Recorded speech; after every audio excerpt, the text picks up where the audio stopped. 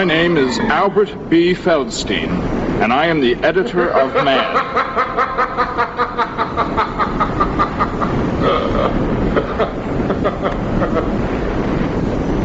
It's my job to...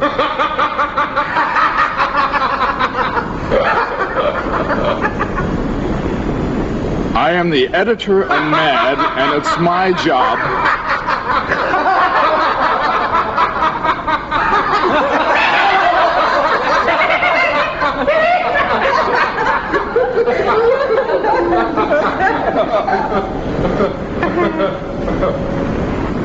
Well, what's so funny about that?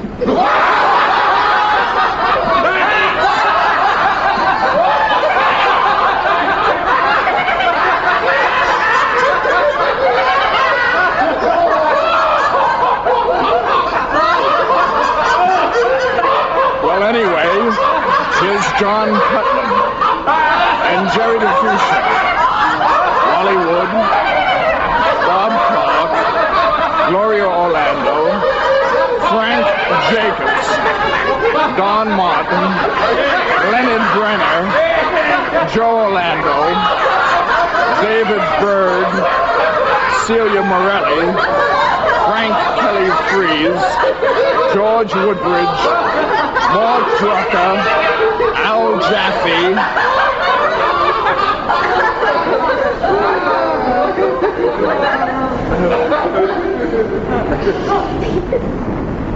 and here's the publisher, William Gaines.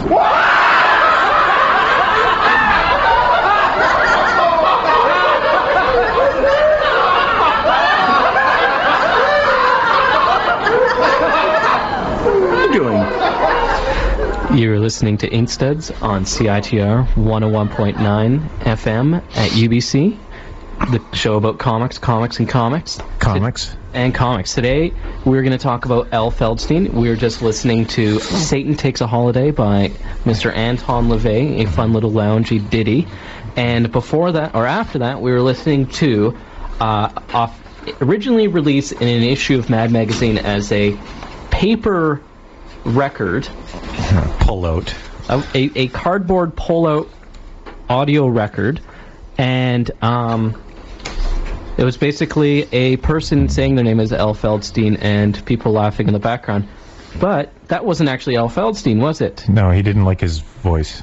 Yeah. So I'll just say who's here today. There's me, Robin, with a Mick, Colin Upton. Hello. And we're joined today by Mr. Donald King. Yeah. Hi. It's been a while. It's been a while. We miss you, Don. If you want to, we're talking about L. Feldstein. If you have any stuff to say, how much you love Mad, L. Feldstein was the editor of Mad from 1955 till 1984. You give us a call at 604-822-2487, and I'll be conducting an interview, myself and Don, with L this weekend. He's coming to town for the Vancouver Comic-Con at 3102 Main Street, and he'll be there Sunday from 11 till 5, I think it is. So if you just want to go and thank the Heritage him, Hall. The Heritage Hall, yes. Go and thank him for making you laugh. You know, at one time or another, all of you have read Mad Magazine. I don't care who's listening. You've all read an issue of Mad. And he was responsible for just about all the content that came through it, one way or another. So we're going to go a bit into that. You're going to tell us a bit about that laughing sequence, Don, because... What do you mean? Well, who recorded that? Who was the actual voice? Oh, it was Jerry DeFuccio? DeFuccio, something like that. He apparently, L. Feldstein, when they recorded that, didn't like the sound of his own voice, so he had the other guy sit in for him and say, "Hi, I'm L. Feldstein."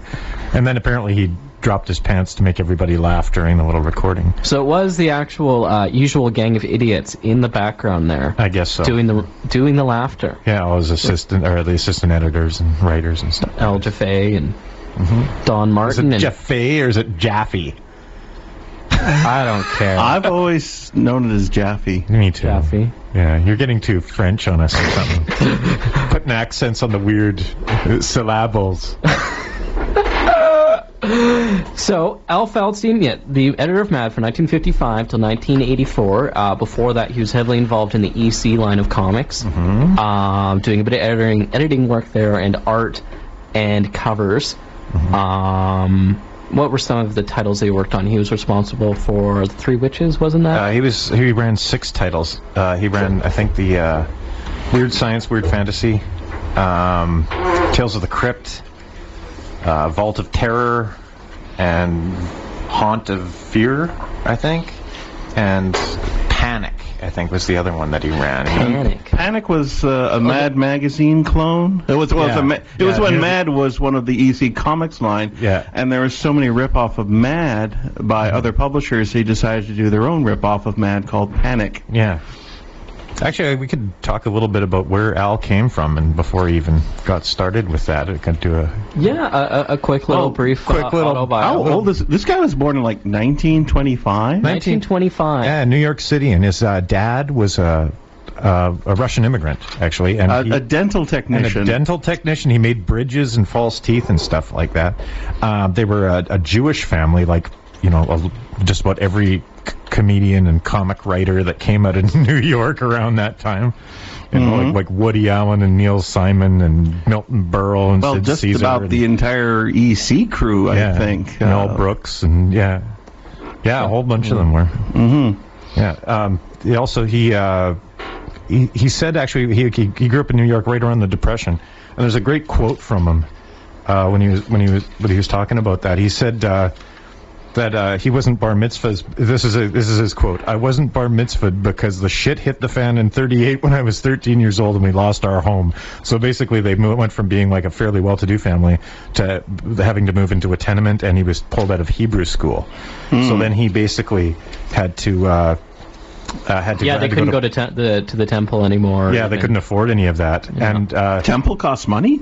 Well, I guess maybe donating, or this maybe it's a certain neighborhood they were in. They couldn't stay in the same neighborhood. They lived in Brooklyn, so in school he actually wanted to be a doctor when he was a kid, but his teacher sort of made him realize that they had no money for going to like a medical school, and that there were quotas with school. So he was Jewish, so he might not be able to get in. He might because they would have too many Jewish. Yeah, too many. Yeah, no. Apparently that's the way it ran back then.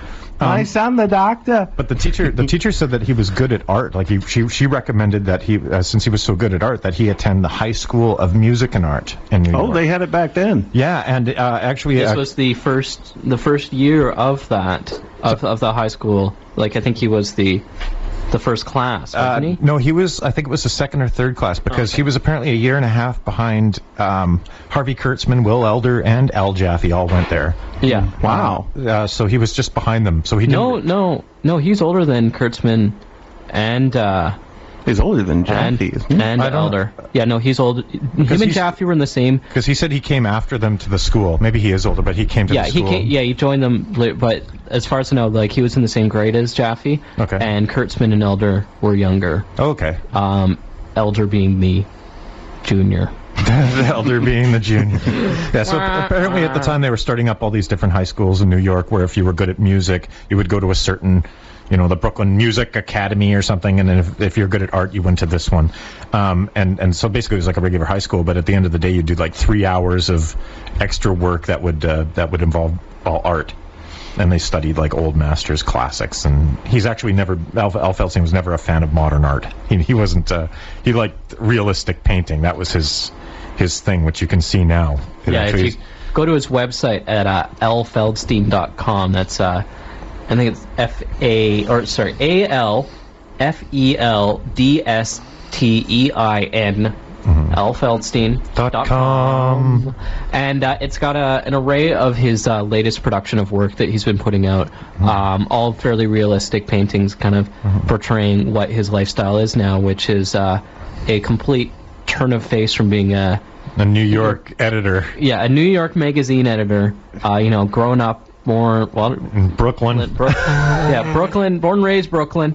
And now he lives in Montana on a 271 acre ranch. Yeah, north of Yellowstone, up by Bozeman somewhere, I think. Yeah. Really lovely country. I've been through there. It's really nice.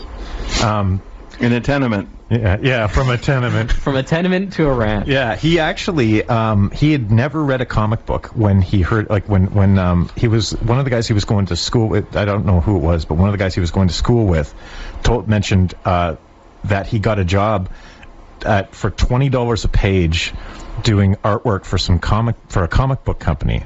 So he had never read a comic book, so he borrowed a couple comics off this guy and put together a portfolio because he thought $20 a page is big money. Snap. Well, wasn't like the first actual comic book came out in like 1939? 34 or 37. So yeah, I think it was 34. He would have been in his teens before comic books even existed. Yeah. This is how far back this guy goes. This was 19, or he was 15 at the time. So that would do the math. So 25, 35, 40. 1940. 1940. Yeah, this is the first time he ever looked at one, and because I guess he would have been just a little old for that.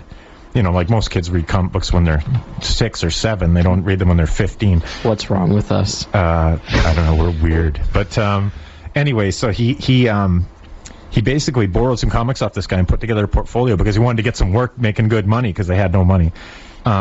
So he put together a portfolio and actually got a job at the Iger Studios. It's SW Iger Studios because originally it was the Iger Eisner Studios with Will Eisner, but he had just left to go off on his own and do The Spirit. Yeah. And then so he went to the Iger Studios, which was basically a sweatshop for cartoonists back then. And he met Jack Kamen, worked there, and so did Reed Crandall. Were two of the cartoonists that he worked there that became really famous. And at the same time, he started actually going to. He went to the Art Students League when he graduated from the High School of Music and Art, and that was the famous New York art establishment that he taught, or he took anatomy under George Bridgman, who is like the most famous anatomy teacher, and Robert Brackman was a portraiture artist that he studied under. So he was studying under these great. I mean, this is the type of thing that like Norman Rockwell went to these classes. You know, this is are the same types of classes that all the illustrators from the time went to. So. Sorry about the stripping thing, by the way. And anyway, concentrate. Yeah. Okay, I can't because the word stripping came up. Anyway, yeah, Don, you brought it up. Anyway, no one knows what we're talking about, so that's good. We'll just leave it alone. Okay. Anyway, he went to what do you call it? So he was working at Iger. Yeah. Doing he was working for about $3 a week, basically being their gopher boy. Yeah. He actually said that he made a comment about the sweatshops back then, and he said that this is a direct quote. There were a lot of butchers and car salesmen publishing comics. They didn't belong there. They weren't in those days. They didn't belong there. They weren't very creative, and that's one of the things I think that eventually helped him was that he was creative. Yeah, he wasn't just. But would it be fair to say that Al Feldstein came from a generation of cartoonists who? That really wasn't what they wanted to do in life, but they were drawn to it for the money. Yeah, definitely. I think that entire generation wanted to be illustrators. They wanted to follow Robert Fawcett and and Montgomery Flagg and all these people and become like magazine illustrators or cover pulp cover painters and things like that. Which is funny because now the people that were influenced by them are going from comics into doing that. Like Seth is a great example of someone like that, or Chris Ware, who is going from doing the comics, starting out in just Spiegelman. comics. Yeah, and Spiegelman, totally, and now doing tons of stuff for the New Yorker. So yeah, there's a little flip side there of the. Yeah, it was kind of at the time. I guess like most people that aren't involved in comic books don't understand that comic books at the time were like the ghetto of art. Like they're not that they're not anymore, but they were the ghetto of the art world, of like the illustration world. So basically, your last, like if you can't do a newspaper strip, you can't do magazine advertising illustration. Then you would look for basically well, what else can I do? Advertising type cartooning, and then it would be like comic books would be the bottom one, but it paid, so everybody was wanted to pay the bills. They all came out of the Depression, right? Any money was good money. Oh yeah, really, still is really. I mean, especially for artists. Yeah. And then one other thing he did at the time, he actually was in the Air Force. Yes. But I actually couldn't find out any information about that. All I know is that he went into the Air Force, I think it was 42. 1943. 43? But he wasn't... joined the United States Air Force as an aviation cadet. Oh, really? Okay. Well, but he didn't actually do any service, did he? Doesn't say. As far I seem to remember, I read the Comics Journal interview with him last night, and I didn't really go into it much. Yeah, I don't want to say for sure though, and then be wrong. But so many of his generation of cartoonists did do military service of some kind. And that actually, that was another thing that contributed to a lot of the newer cartoonists coming into comics at the time, because when half of them were away at war, they started giving work to these guys that were 15 and 16 years old. That's how people like Joe Kubert and Carmine Infantino and Alex Toth and all these famous older artists came in when they were all in their teens. They were all going to high school and working professionally at the time because everybody else was off to war, But anyway, he went to the Army the Army Air Force, and then came back to the Eisner Studios. At that point, when he first went, I think it was the Eisner-Iger, and then we came back, it was the Iger. It was the S.W. Iger. When he went and when he came back, I think. Okay. But then after that, I don't really know how he got into EC. I never really read about how he met Bill Gaines or anything. I think he just went for submissions, but I'm not too sure. I couldn't really get anything of that. Yeah, it was kind of weird, the stuff that I couldn't find out about him, where you get all this minutia sort of details about certain parts of his life, but a couple of them, it's like I guess he just kind of assumed everybody knew, so he didn't really bring it up. Yeah. Well, apparently he first met Bill Gaines, from what I understand, just going to EC Comics looking for work, but I think they hit it off. They were about the same age, and they both had an appreciation for science fiction and horror stories, which were not areas that comics were dealing with at the time. That's true. Yeah, and it was basically, it seemed like almost a team of, like Paul McCartney and John Lennon, but Al Feldstein and Bill Gaines, who created what most people think of when they think of EC, which is the horror lines, the science fiction lines. And I guess you could kind of say that, I don't know, Bill Gaines would be the Paul McCartney, the more vocal, visible. Yeah, the one that marketed himself. That's true. And Al was the creative, really nucleus. That's true. You read about, and we'll get more into this, of his accomplishments with Mad, and a lot of people, when they think of Mad, of who is Mad. And I never, I've been reading Mad for years. They're all Mad. Yeah. They're all Mad, but I never really I never appreciated how much work that Al Feldstein did. I always just thought it was Bill Gaines' thing. Yeah, because he's the one that marketed himself, and he said even in the Russ Cochran, about 20 years ago, they reprinted a lot of the EC comics in hardbound, really slip nice cases, beautiful, and apparently he wasn't even asked to be involved in that, so it all concentrated on Harvey Kurtzman and Bill Gaines as the ones that they would do new interviews with to talk about the material, but Al Feldstein he worked on more EC comics than Harvey Kurtzman did. Yeah, and I got the impression that he also worked more closely with Bill Gaines, and Kurtzman was kind of off on his own. That's true. Trip. That's true. Doing the adventure of the war comics. Yeah, because they, like you said, that they both had the love for horror and science fiction things, and it was actually Al Feldstein's suggestion to Bill Gaines that they should go off into different areas and do comics that they liked. Because instead, he said that too many companies were trying to follow what Simon and Kirby were doing with Captain America and these adventure type comics or romance comics, and it was always following somebody else's lead. And he said, well, just to hell with it, because we can lose just as much money. Why don't we do something we like, basically? So they concentrated on doing science fiction and horror, because that's what they both really were into, and they did jam sessions where they would just talk through stories, and Gaines would contribute a lot of plot ideas, but Al Feldstein was the one that had to actually write them up as a story. So, yeah. Little pieces of trivia, like Al Feldstein's ability to pump out this stuff. He, for I think you said 6 comics, and Kurtzman was putting out 2. 2, yeah. And so Mad came about because as an option for Kurtzman to kind of get some more work. Yeah. Yeah, Gaines basically said, if you want to make more money, you got to do more books. Yeah. So why don't you do a humor one? It can't be that hard, So he started Mad up with a crew of people. Will Elder, who else is involved with the Mad stuff at first? Jack Davis. Yeah, Wally Wood. I don't think Jack Davis was at the very beginning. Yeah, I think so.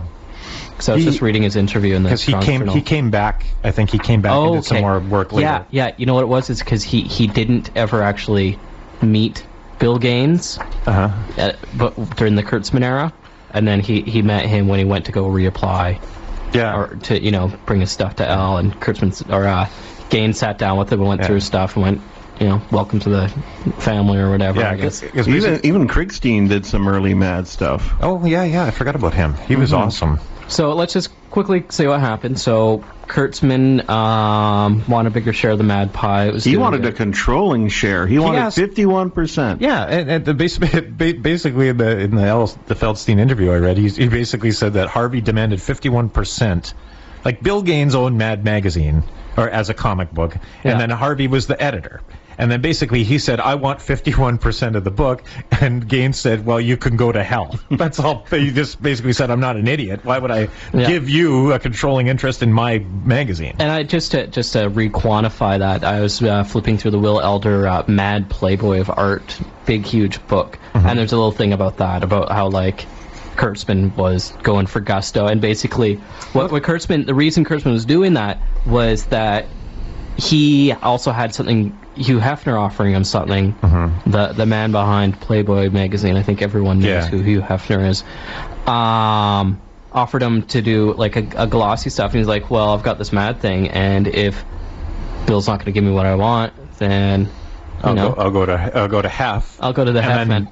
And then fail miserably. Because it basically tanked. Like, he basically did like a Mad Magazine type comic. I think it was Trump was the first one they did with Hefner, and basically Hefner had overextended himself with regards to how much he had on the market. And basically just tanked the thing after a couple issues. So it actually never really worked out for. And then he tried something else after that, where Humbug, I think that was it, where all the creators actually pitched him money for it. So Kurtzman and Elder and Jack Davis saying he put in some money for that, and that collapsed, and they all lost a lot of money in that, and then Jack Davis was able to get it back into Mad.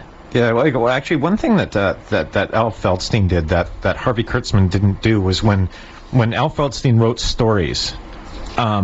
The way he wrote stories was that there was no scripts at EC Comics. There was no written down scripts. He would basically take like just do notes or whatever, and then have it all lettered directly on the finished artboard where the pictures were going to be. And then so it was all the panels were laid out and all the lettering was put in, and then he would basically talk through the story with the artist and let the artist do whatever he wanted within the parameters of the story. So the artist decided what pictures to put in which.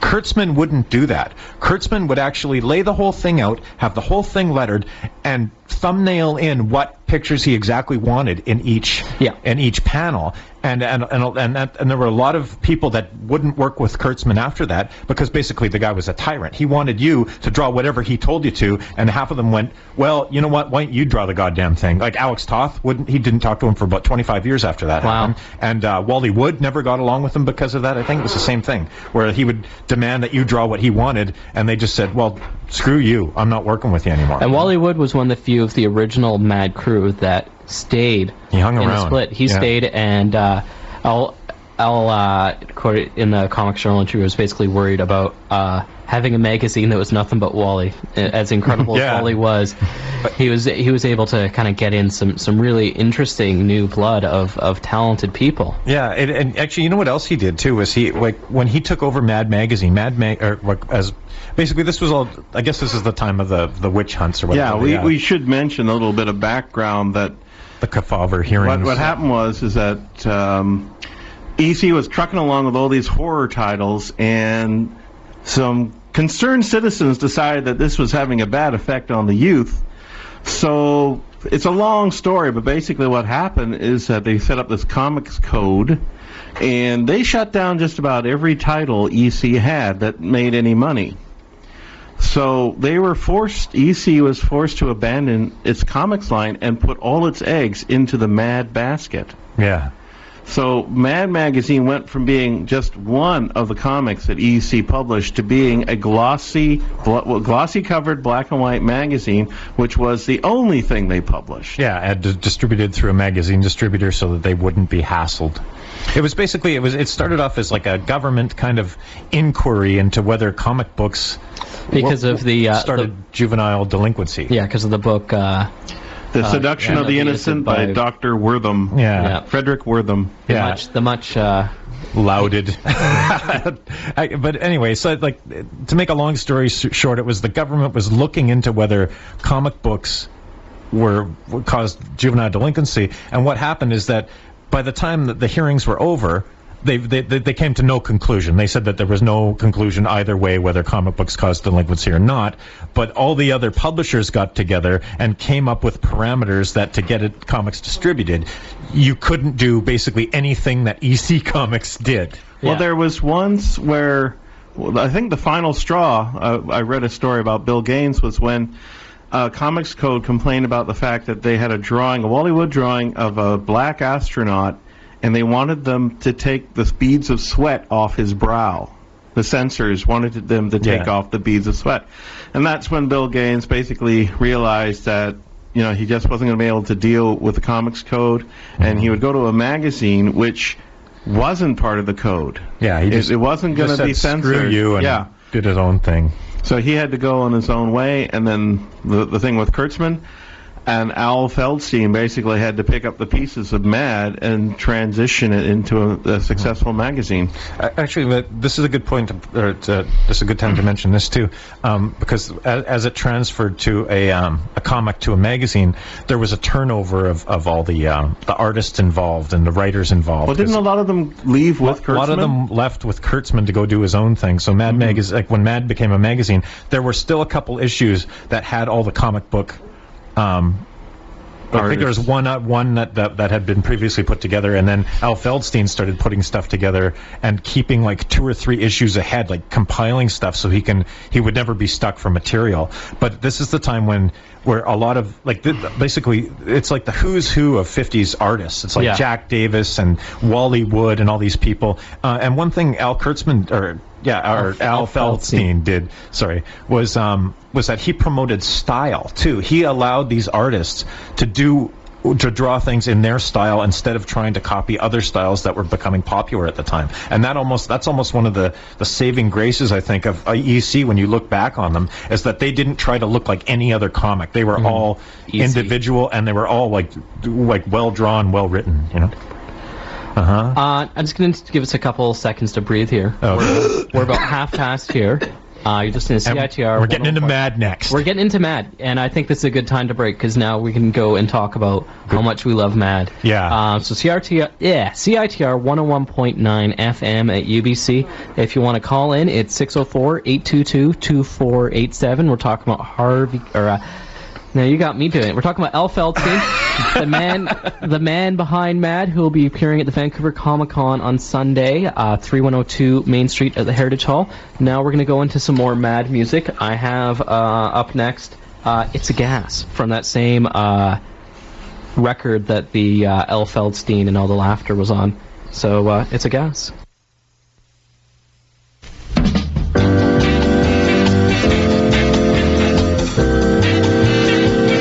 It's a gas!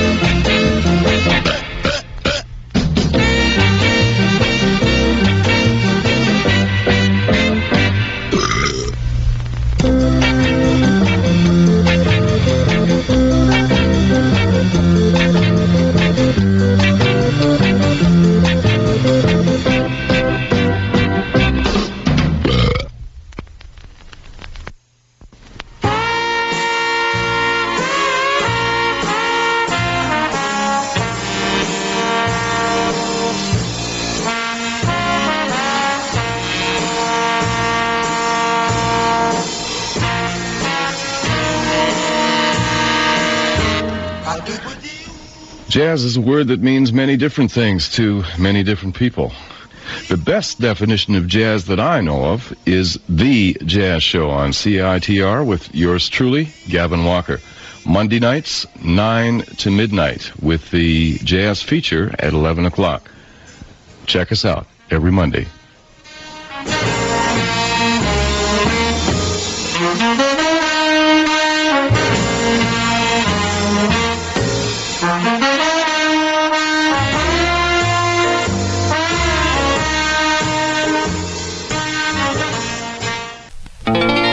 Every time me and my baby kiss goodbye,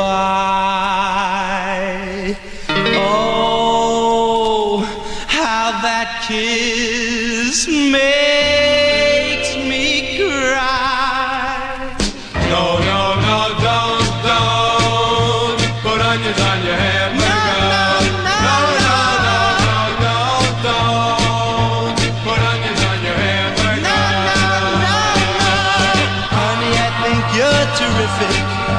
I don't know a gal prettier, but I wanna do more than shake your hand. So next time we'll eat and stand. Don't put onions on your hamburger. Don't put onions on your hamburger. Baby, I don't mean to bug you, and please don't feel insecure. But though you are a walking dream, your onion lips are turning me green. Ketchup, mustard, or French fries never brought such tears to my eyes. But oh, it's more than I can bear. When you order one with onions, medium rare. Put onions on your hamburger. Don't put onions on your hamburger. Hurt you, but how much can a fella endure? Now if you wanna be Mrs. instead of Miss, you gotta get that fire out of your kiss. Ketchup, mustard, or French fries never brought such tears to my eyes. But oh, it's more than I can bear. When you order one with onions, medium rare. Don't put onions on your head.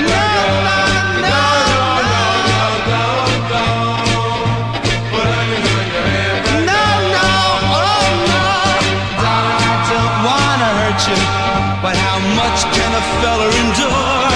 Now if you wanna be Mrs. instead of Miss, you gotta get that fire out of your kiss. Put onions on your hamburger.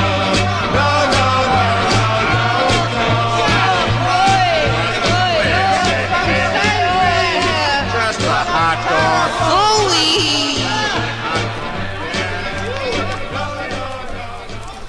You're listening to CITR 101.9 FM. This is Ink Studs, the comic book radio show about comics. We're talking about L. Feldstein today. We just listened to a couple of Mad tracks. We had a little technical difficulties because something I wanted to play on Burnt this morning just isn't working.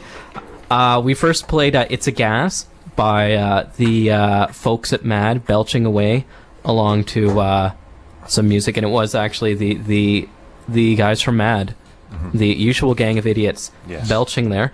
And then we had a little promo for the Jazz Show, and that was followed up by me very quickly playing a song called Don't Put Onions on Your Hamburger from the... Lovely. From, what was it, the Finks Mad album, or I can't remember the name of it, but it was good. And I'll be playing some more songs from that Mad album. It's a vinyl rip onto MP3 that I downloaded. I was hunting for Mad songs. So, reminder, L. Feldstein, Sunday, Heritage Hall. We're going to talk some more about Mad Magazine right now. Okay, I'd like to this is a quote from Al Feldstein talking about Mad Magazine. This is what basically an artist. It's almost like an artist statement coming from him. He said, "Quote, okay, all we were doing and all our function was to puncture the pomposity of our politicians and demonstrate how we're being screwed right and left by Madison Avenue and packaging and whatever. Our job was to educate, not to tell them what to do about it. We're not revolutionists. I don't think that's the job of a satirist. The job of a satirist is to expose idiocies and let you do what you want to do as far as correcting them is concerned. At least that's what I felt our function was, and do it in an entertaining way. That was Mad's function, to make young people aware of what was going on around them. You know, and that's, I think it did a pretty good job at that. But it's fine, though, because he's saying, you know, they're not revolutionaries, but they are. Subversive. But that was secondary. It was entertainment was first. But then, like, there's a lot of interesting stuff. I was just reading about this interview online with someone talking to Al about the FBI investigating them. And I guess...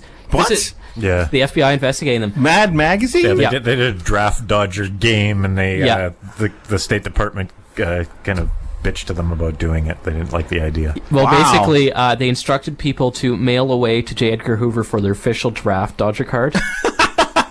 So people did it. Yeah. And I'm just looking here for more information. And FBI came and investigated them.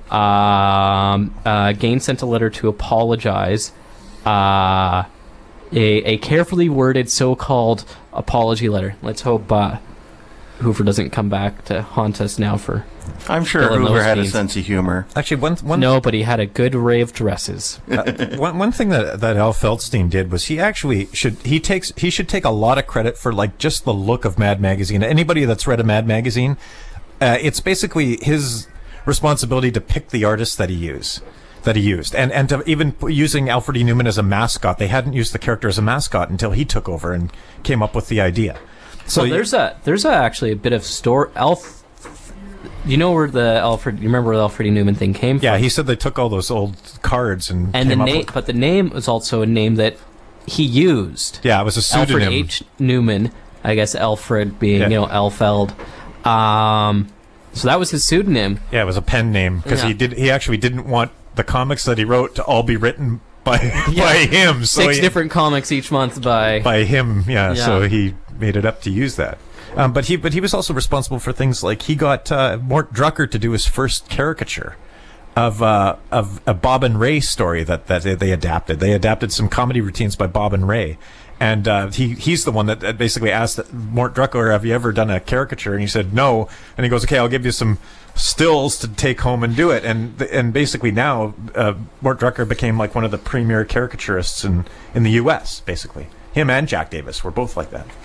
You know, and he also was responsible for bringing in people like Antonio Prohias, who did Spy versus Spy. Talk about him for a couple minutes. He is a expatriate, I guess. Cuban expatriate. Exile, really. Yeah, exile, yeah.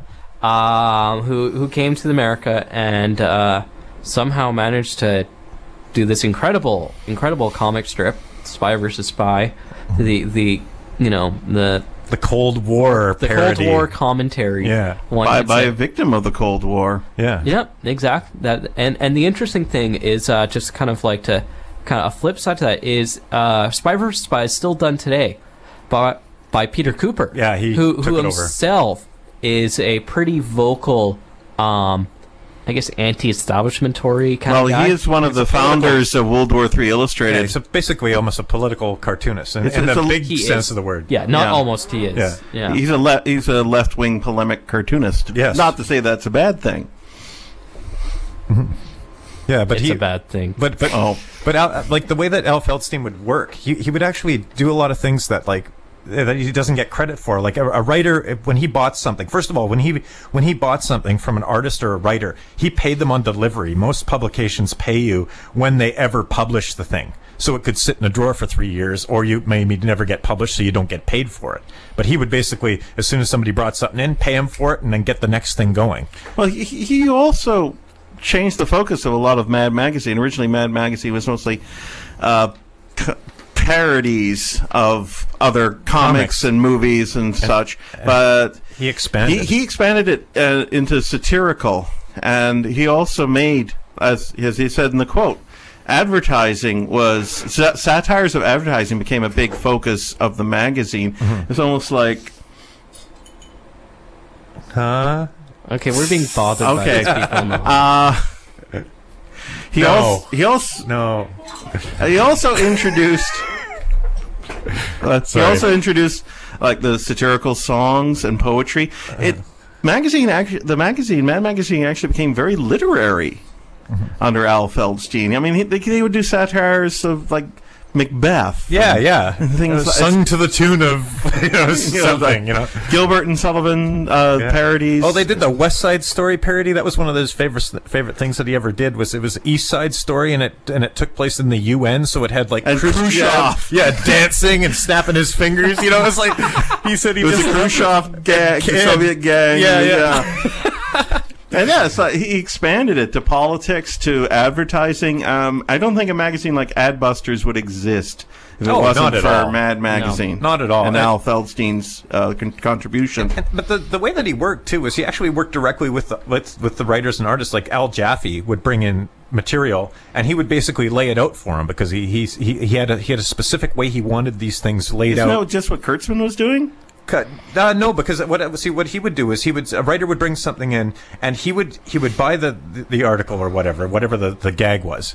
He would actually retype the thing, adding instructions to artists to use to expand the idea, and then he would give it to the artist and let the artist do whatever they wanted with they had to stick to the parameters that he came up with, but they could go and add any detail or do whatever they wanted. He said as long as it was a professional job, he let them run with it. So with someone like Jack Davis, you'd be seeing odd little things in every little corner and stuff. Yeah, there's you get, instead of like a group of people, it would be like a group of like 400 people, instead of all 6. Grinning smiles. Yeah, and people jumping and falling down and spitting and doing all sorts of weird stuff. But even with the cartoonists like Don Martin, he actually brought Don Martin in too, which is one of the mainstays of Don Martin is my personal favorite Mad cartoonist, I must say. That's one thing. The maddest. Yeah. Mad cartoonist. Yeah. I mean, him and Sergio Aragonés were the two that basically, like, for a generation, they made Mad Magazine. You look at it, and that's the only place you ever saw their stuff was Mad, And there's actually only one issue of Mad from when Sergio started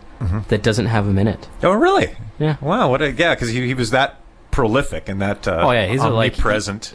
It was neat going through the Comics Journal about Mad Magazine, and they even have the Sergio little the little marginals. Yeah. Actually, you know what else? Al Feldstein actually called himself he said he was like he compared himself to a sponge cake chef because he said, I'm like a sponge cake chef. I make the sponge. If there's such thing, he goes, I make the sponge cake and I just let everybody else do what they want to icing it. It's like that was kind of a weird analogy. A great analogy. I like that. Yeah, it was pretty good. But I think part of that with that doing the typing that up and stuff is also setting up the comic timing. Oh, that's what he loved doing. Like he actually worked, like when Don Martin would bring in roughs, say for a gag, he would look at it and decide, first of all, is it funny? And if it's funny, then he would decide how many panels it would be and what panels to expand or to make smaller.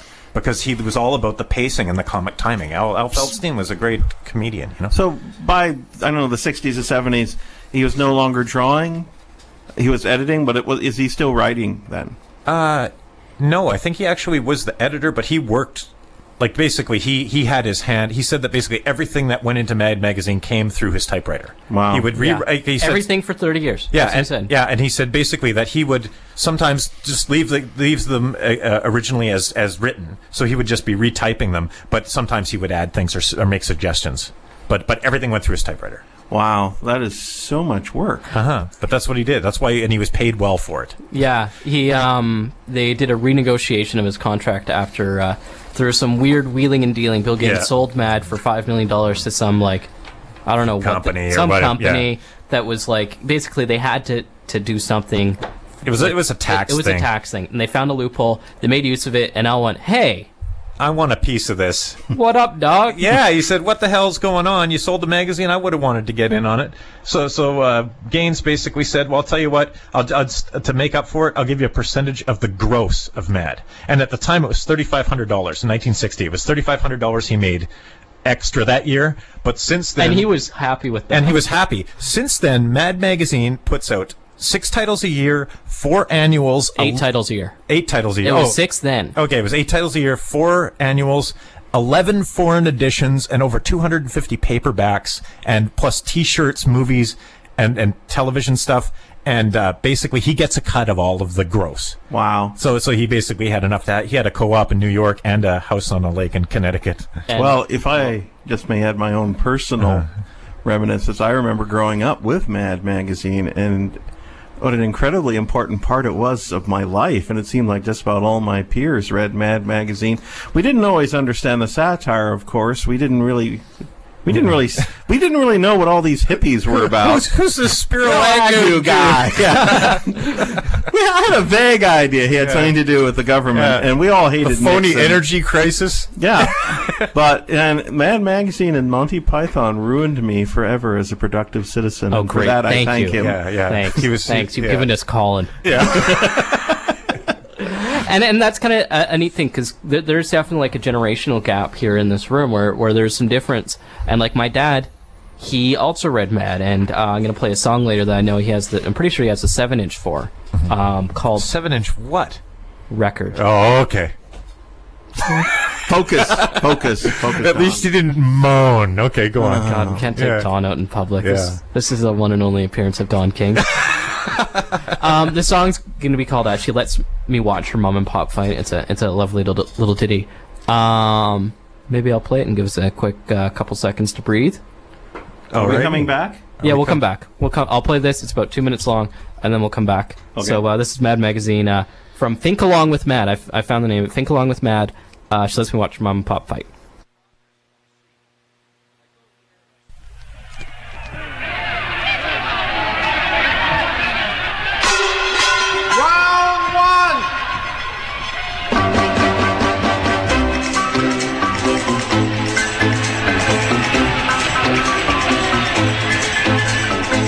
Although she isn't much to look at, and though she isn't very bright, I love her, oh boy, how I love her, 'cause she lets me watch her mom and pop fight. To see a lamp go through a window, and watch him kick and scratch and bite. I love her, oh boy, how I love her, 'cause she lets me watch her mom and pop fight. And Friday night is something wonderful to see when a pop comes home with only half his check. We split a candy bar and watch World War III. It's got neck and feet to heck. I'm gonna make that gamma steady, because they're at it every night. I love her, oh boy, how I love her, 'cause she lets me watch her mom and pop fight. Fight fans, here we go, it's round 3. Mom comes out and goes right to the mouth and a left to Pop checkbook.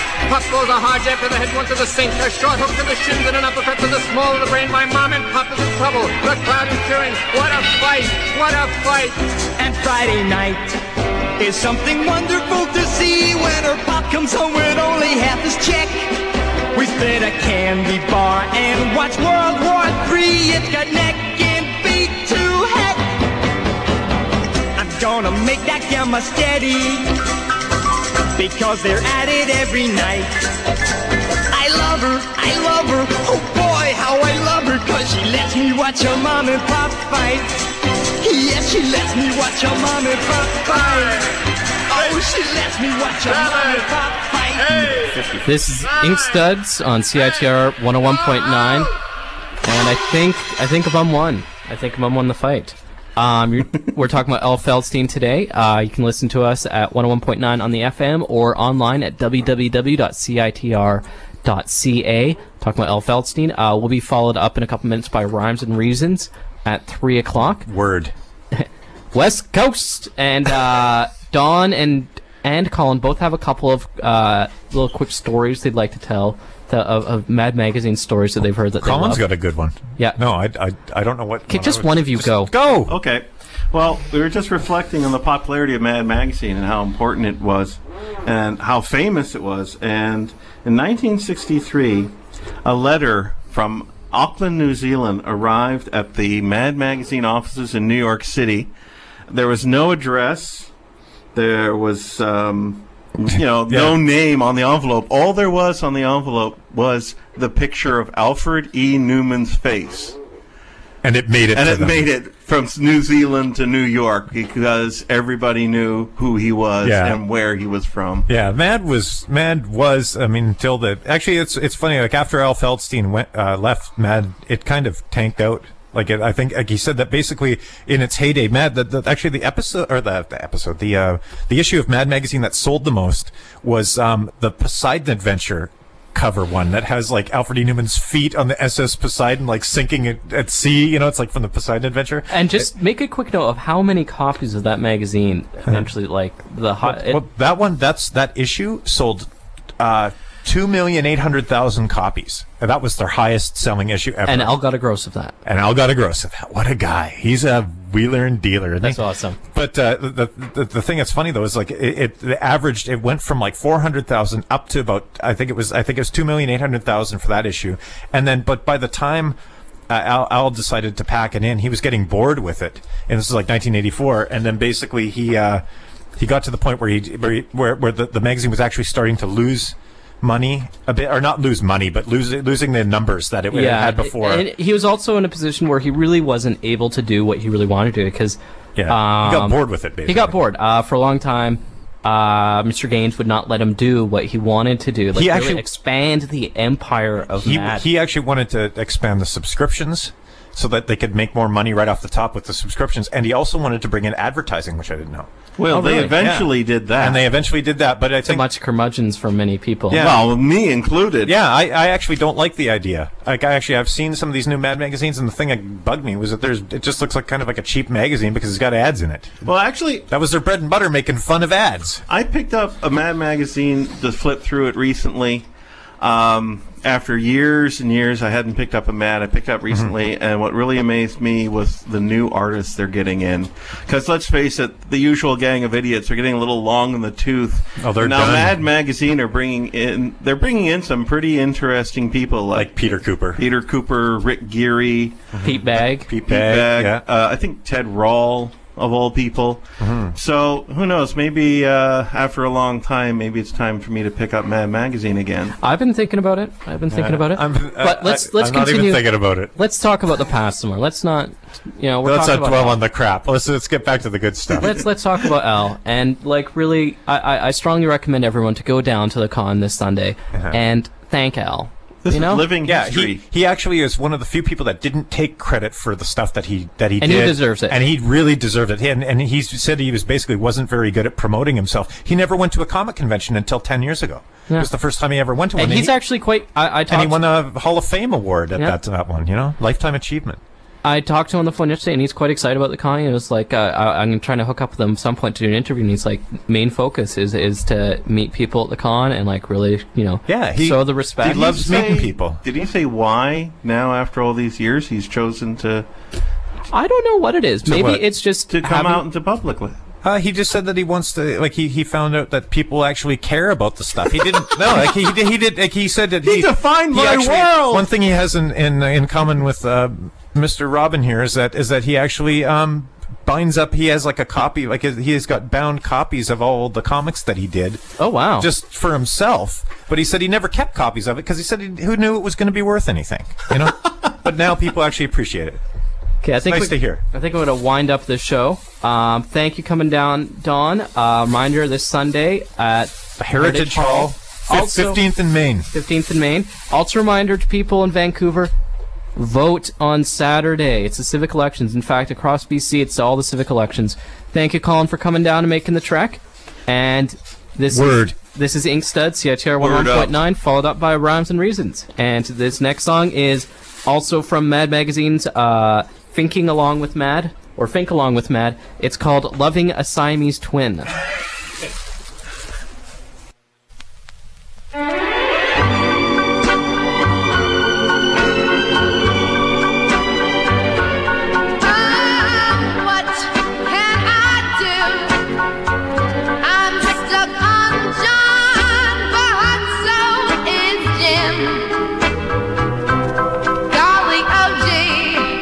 It's so rough on me, loving a